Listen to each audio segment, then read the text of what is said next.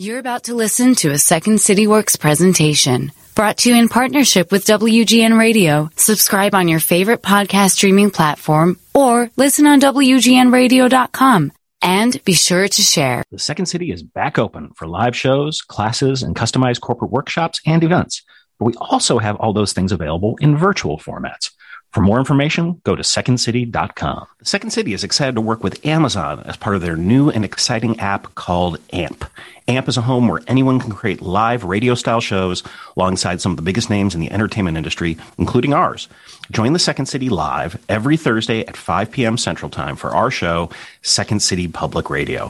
SCPR is an interactive weekly lampoon of all things public radio. Each week, our host and an ever-expanding panel of Second City characters open up the lines to listeners from around the U.S. to ask questions and offer us opinions on a slew of wide-reaching subjects. Download the app and don't forget to tune in. AMP, Thursdays at 5 p.m. Central Time. My guest today on the pod is Wendy Smith, who is the academic director of the Women's Leadership Initiative at the University of Delaware, where she's also a professor of management. She has co-written with Marianne Lewis a great book. It's called Both and Thinking, Embracing Creative Tensions to Solve Your Toughest Problems. I think you'll enjoy the pod.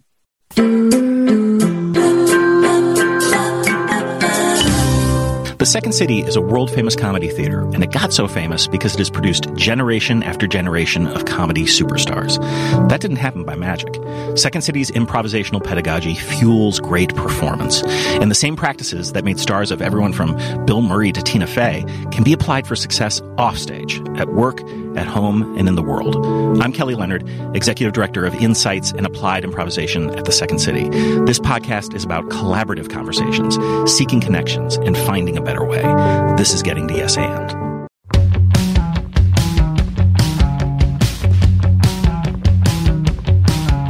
Days can't be counted by the money spent. Today was just another letter left unsaid.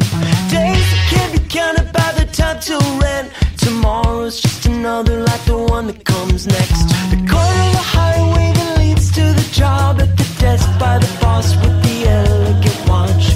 The tick of the clock and the tick of the clock mark the moments till the ticking stops. Wendy Smith, welcome to the show. Kelly, it's so nice to be here with you. So I've been doing this podcast long enough that I've gotten to know the various book publicists really well and vice versa. So it was kind of a small delight, because she didn't say anything in advance about this, that by page 103 of your new book, you're talking about the improv concept of yes and. And I'm curious when that concept connected for you. Was it in your research for the book? Was it before? What was the light bulb that went off? I love that. Kelly, it's such a pleasure to be on this show, because I have thought about improv and yes and as a real cousin to all of this work that we've been doing. And in fact, when I say to people now, I talk about both and, I talk about paradox, people will say to me, and of course, there's this idea of yes and. So It comes up all the time. You know, one of the first times it emerged for me was that I was invited to do a workshop for a large bank for a bunch of their sales folks. And they brought in, this was in London, and they brought in some of the actors from the Young Vic troupe. And cool. I know that this is something that is increasingly happening in the consulting world, really a fabulous opportunity, which is for leaders to learn from folks on stage. But that's a bit where the idea solidified, and thinking really more deeply about how these two concepts are not different, are really reinforcing of one another. Yes, and is a practice for thinking about both and thinking. Yeah, when we started working with the behavioral scientists at the University of Chicago, they, of course, were intrigued by yes and they introduced us to both and thinking as a concept that I think I'd heard in the universe, but hadn't really connected with. And it speaks very well to the levels of navigating ambiguity. And I feel like I've had so many podcasts lately around that. And you write in the introduction of the book, quote, any boundaries I previously constructed between work and life had totally collapsed with regard to COVID times. So I think this existed before, but now has been put into really sharp focus, right? Absolutely. You know, in the work that we do, and this idea of both and emerged for us by studying paradox, which we think are these interwoven opposites that underlie our dilemmas. Paradox is a concept that goes back 2,500 years. We're going back to Eastern thinking of Buddhism and Confucianism. We're going back to Greek thinking, Greek philosophers like Heraclitus. So these ideas have been around for a really long time.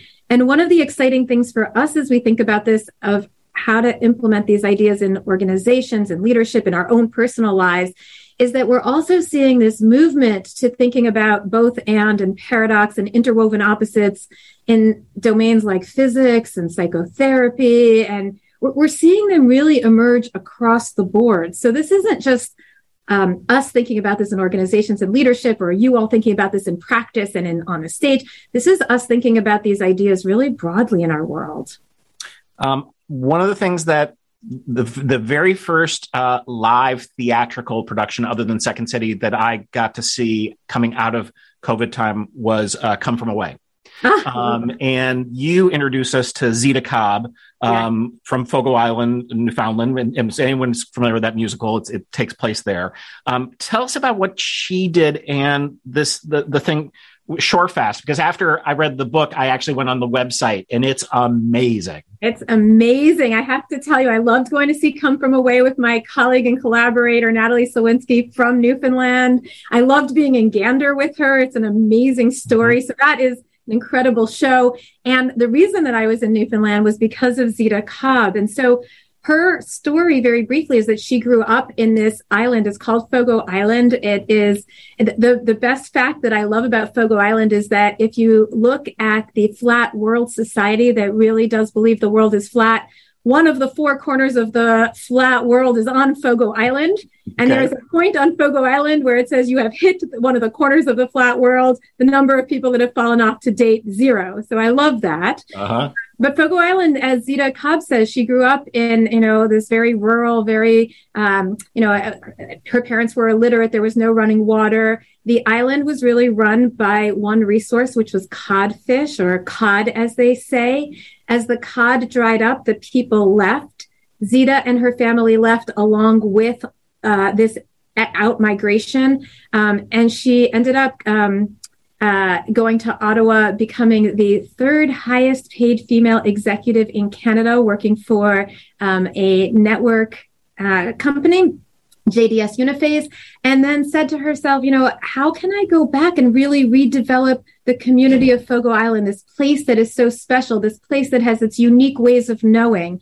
And for her, this was a broader question of how do we really reinvest in community and in place and in the unique diversity around the world. And so that's what she did. And she went back to Fogo Island, and she started off by thinking about how she could help Fogo Islanders get scholarships to leave Fogo Island, until someone pointed out to her that actually is only perpetuating the problem. Yeah. So she asked the question, what is it that is so unique about Fogo Island and about Newfoundland? And the answer is really the deep level of hospitality, which, as you said, if anybody's seen the show Come From Away, really knows that's true of the province.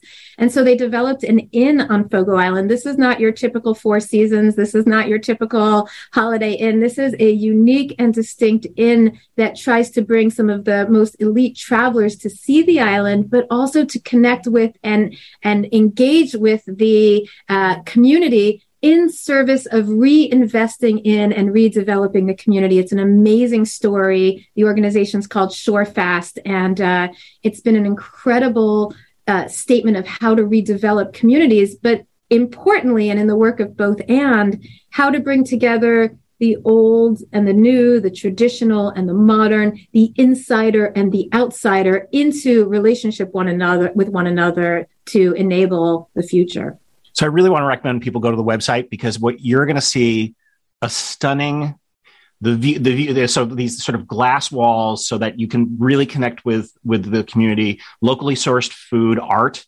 And it looks very modern, except that on the other side of modern is the island itself. So it's this duality that's on display in every aspect of everything that's going on. Okay, I have to say one more thing about that. Yeah. They actually created the inn in a cross and an X. Yeah.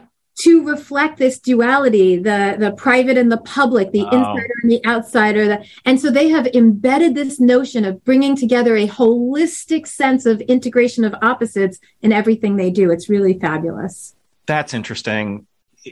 And we've just been having this conversation around Second City because we're still sort of rebuilding based on everything that's going on. We got sold, a whole bunch of other stuff. And we're discussing the metaphors we use and how important they are and whether they are correct or not. And at certain points in our history, there's been like a hashtag Second City family. And we're like, we're not a family. We're a business. We all have, like, by the way, I don't want a second family. I have enough problems with my one family. So what I love about this is that they've taken into account words and design of these spaces, and that you just don't see that expressed very often in the modern world. I'll give you one more metaphor they use because I think it's beautiful. They talk about cauliflower living. So their symbol is the cauliflower. And the reason for that is because they talk about how important it is for all of these local distinct florets that are unique and distinct, but they are created by or reinforced by the central core. And so the central global, and this is their metaphor for the global economy, for our globalization. The global core has to be strong, but it has to be strong in service of what is unique and distinct about these florets. That is the metaphor that they use for this both and of global and local, which is really powerful. Yeah, totally. I don't know how I was never exposed through Greek philosophy to the liar's paradox. And that stuck with me a little bit. Can you talk about that? I think it's fascinating. Yes. So at the core of this idea is this notion of paradox. Paradox is this idea that these oppositions, these dualities that are in direct opposition with one another are also interwoven. A classic example of this is this liar's paradox, or the statement, I am lying. That's the most succinct way of saying it. And it is this interwovenness between truth-telling and falsehood, right? So if I say I am lying, then I am actually, and I'm lying, I'm actually telling the truth, so I'm not lying. And right, so it has this sort of ongoing interwovenness to it. Mm-hmm. That's the heart of these rational, or not rational, these kind of philosophical paradoxes that lie at the core of this notion of paradox. And philosophers have been trying to solve the liar's paradox for years. One of the things that we say is that paradoxes are not solvable. We're not trying to solve or resolve these paradoxes. We're trying to live into them. And that's the idea of living into our paradoxes of today and tomorrow, of performing well now and learning for the future, of taking care of myself and being there for others. These, being able to be planned and thoughtful and strategic and emergent. It's not about solving between them. It's about living in them. So because I'm a comedy nerd, I feel like the more contemporary expression of that in comedy is Abbott and Costello's Who's on First. Right. Absolutely. Both things are true. I love that. Two different things are true at the same time. I love that. And we're not trying, and think about the conflicts that we have between two different people. Two different things can be true at the same time. We sit there and fight which one of us has the right truth. But in fact, the bigger truth is a holistic integration between these opposing ideas. And is the basis of really good comedy. That in essence is you think one thing is happening when actually something else is happening. But really good comedy is like, they're both happening. They're both happening. And the basis of really good relationships and the basis of a really good society, right? Comedy is probably the basis of really good relationships and a really good society too. It can be, but then comedians get in the way. So that's the problem. I always say that no one got into this work because they're well adjusted. I think that actually probably applies to the entire universe, but that's what it is. All right. So going a layer deeper, there are 4 types of paradoxes that you talk about: performing paradoxes, which is your why paradox; learning, which is your when; organizing, which is your how; and belonging, which is your who. We've talked to various folks about corporate social responsibility, and I want you to tell us how that is a particular kind of paradox and why. Yeah, I love that. So I'm going to say 2 things. One, the more simple level, and one is the deeper level. We translate those paradoxes to strategic paradoxes. And one of the paradoxes that we translated into it, this performing paradox, is an obligation paradox. We talk about it as, and we talk about it as obligation, globalization, localization, and coordination paradoxes. And the performing paradoxes is about what are the outcomes, the performance? And in the case of social responsibility or sustainability or these, we're trying to maximize a set of outcomes that are both for our bottom line and ourself and the profits that we make in our company and the financial health of our company, and for a broader set of stakeholders and a social mission and environmental mission. Those are the outcomes that are often in conflict with each other. But indeed, the more we can think about them as interwoven, the better they are. So that would be the first layer. The second is that what we also argue and find is that these paradoxes are often multiple paradoxes that are knotted with one another over time. And so in the book, we talk about Paul Polman, who implemented a really significant sustainability strategy at Unilever between 2008 and 2018. It's continued on, in which he committed to these kind of social responsibilities, social environmental outcomes, and doubling profits, and did it through these tensions. But in order to do that, it raised all kinds of knotted tensions. It wasn't just social and financial. It meant that he had to innovate and try new things while maintaining their existing world. And so he's dealing with this innovation tension. It meant that he had to do different things in the global South than in the global North. And so he's dealing with global local tensions. So what we find is that often we start with one paradox, one type of, but that it as we unpack it, there are interwoven these multiple knotted tensions with one another. So if it's a paradox, it's not solvable. We've established that. But what I think you're saying is if we're aware of it, we can get close or closer. We can live with it, which introduces new creative opportunities for living in it. So I want to be clear. One of the things we talk about is the difference between the dilemmas that we face. These are the solvable momentary experiences. And what we say is the paradox is lurking underneath. So Paul Polman, in trying to manage a sustainability and corporate social responsibility agenda, faced ongoing dilemmas like, how do I package shampoo so that I'm not overusing packaging? Well, that's a dilemma that needs a resolution. Yeah. And that needs a solution. Underlying that is this paradox of social, financial, self, other, internal, external, global. Look, all these others, those are not resolvable. And we have to be able to think about those in the long term of living with those, even as we solve in the momentary each of these dilemmas. Got it. Okay. So the opposite of both and thinking is either or thinking. And I tend to think also zero sum is another phrase that, and the example that you use early in the book is what happened to Lego. And I don't know that we've talked much about that story, though it's a well-known one. So Lego, amazing. They're I think doing great, but that was not the case in recent history. Yes, absolutely. And Lego is a great example because often, at least in the world that I live in and where I started studying innovation, and there is a classic, success trap, or right, that the classic trap of what leads to failure in company is their success. And so that was Lego's story, as is many company stories, which is that they became big, they became successful, and then they became enmeshed in the inertia of how they've always done things and hesitant and resistant to change. And that's the first layer of this, which is that many companies end up in that position and until they almost went bankrupt.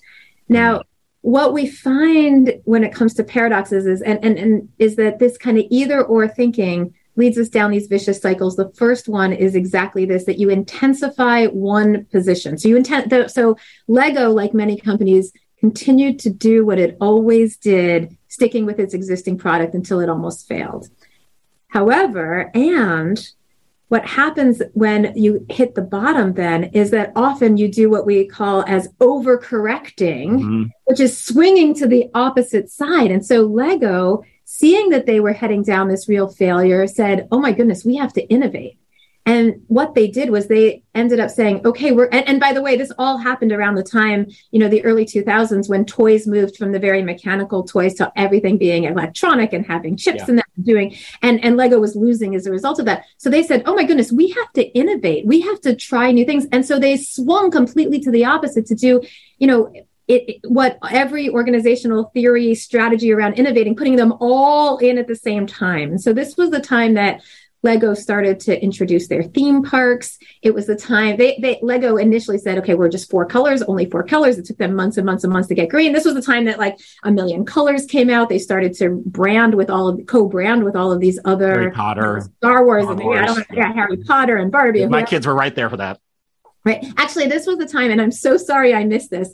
Apparently, you could send in a photo of your favorite building, your house, your business, and they would make you a custom Lego box of your own building, which I'm so sorry I missed out. But it was the time of massive innovation. And in fact, it was that overcorrection that almost sunk them, because they were making revenues, but had no profits because the costs were so high. And so what it shows us is that actually what we have to live in is this sort of nuanced, ongoing, we've got to innovate, but with discipline. We've got to innovate, but we have to have some simple rules about what is and is not enabling our innovation so that we have some cost regulation there. And so that's going back to living in, well, we can't just innovate in the extreme. We have to do so by simultaneously holding on to who we are today. So that's talking about vicious cycles, but you also talk about virtuous cycles, and you have an idea that you talk about finding a mule. Yeah. So talk to us about that. Yeah. So so people often say, okay, so what's the outcome of both and thinking? And so we say there's actually 2 different pieces. The mule is the one that people think about more often. So oftentimes when people think, okay, what's the benefit of both and thinking? They think there's going to be this ideal win-win or creative integration. And we call it the mule because the mule is this biological hybrid of the donkey and the horse, the best of the donkey, the best of the horse. And in some ways that's your ideal. So in the book, we talk about creative geniuses often bring together opposition to come up with their best ideas. So Albert Einstein's a great example. It was this painful question of how could an object be at motion and at rest at the same time that led to the theory of relativity, right? Or we talk about Mozart or Picasso or Virginia Woolf, all of these examples of bringing together opposites to come up with this creative integration. And just to take us a step further, the ideal is this creative integration, but most of the time it doesn't happen. That in fact, and this goes back to what it means to live in paradox, oftentimes what we find around living in paradox is, and we talk about it as tightrope walking or being consistently inconsistent, that over the long term, to go forward, we're making these subtle shifts between these opposing demands in our dilemmas and our decisions.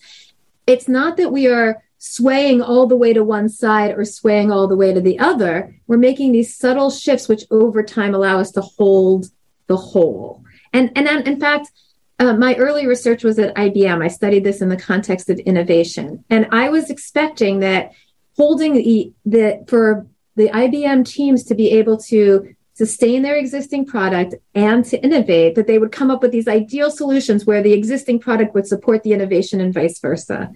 And most of the time, the teams that really did this both and well were able to make these micro decisions that felt inconsistent. They were putting resources sometimes to the innovation, sometimes to the existing product, but they were making these micro shifts over time to be able to hold the whole. And we talk about that as tightrope walking.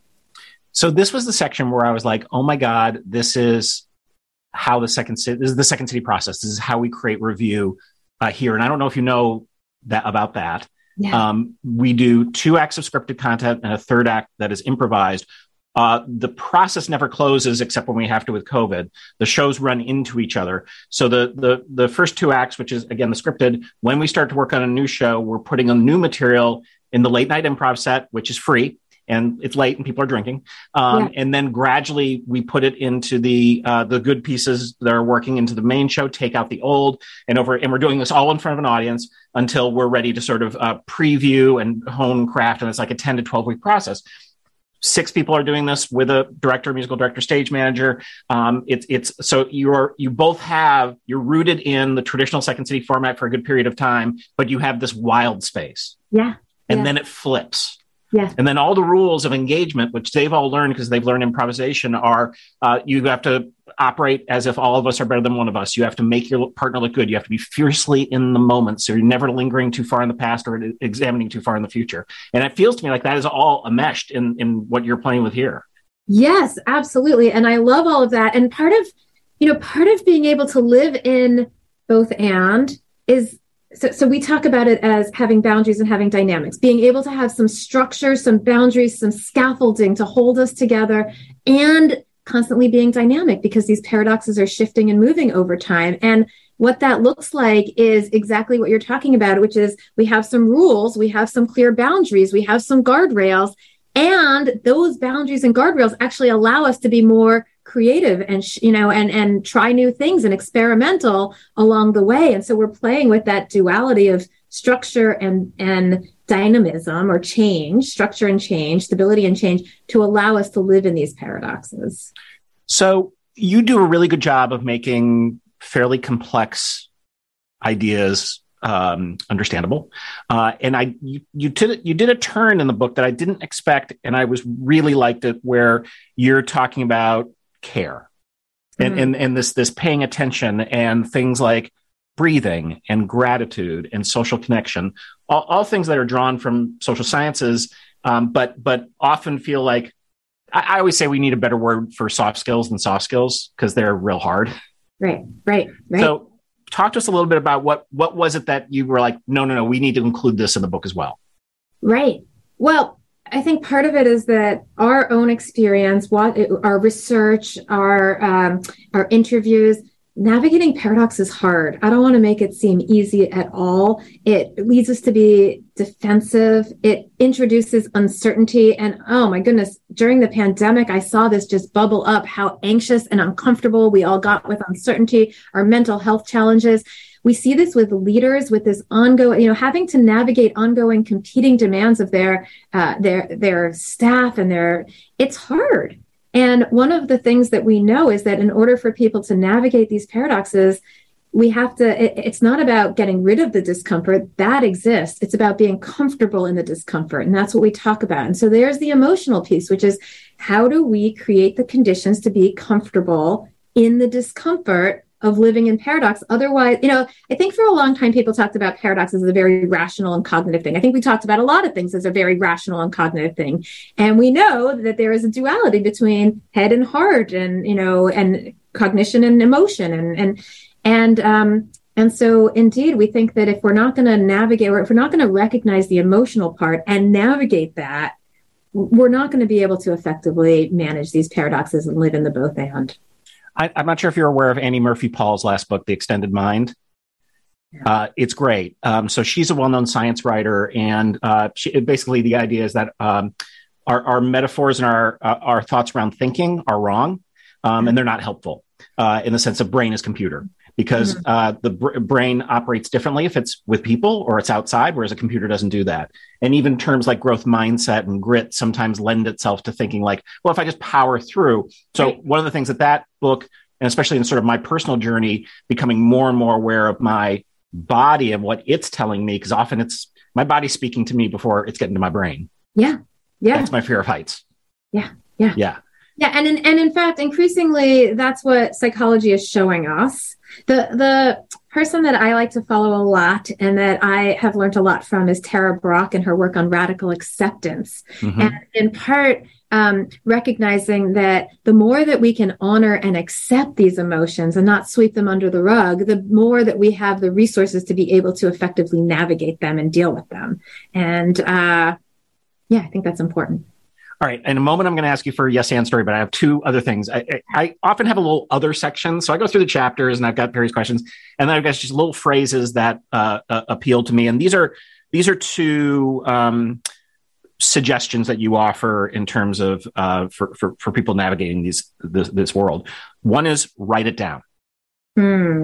So this has come up a lot on the podcast of like, we've forgotten how important that can be. So tell us in your context, why do we write it down? Wait, you have to say more.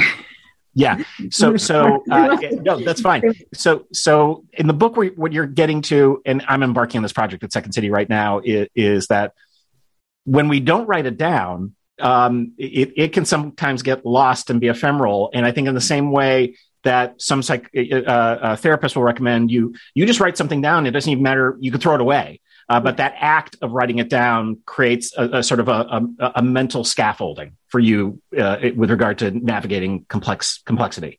Yeah. One of our colleagues, Carl Weick, who is a professor at University of Michigan, would say, I don't know what I say until I read what I've written. And I think that part of this is, again, sort of navigating this tension between our conscious and our subconscious. And the more that we can get out what we're thinking inside, the more that we can clarify what it is that we're thinking. And so we're living in that possibility of there's deeper insights and thoughts than we're able to articulate consciously. And I think that is part of that practice of being able to push ourselves further to deepen, to recognize that intuition, to deepen our understanding, and to engage more holistically.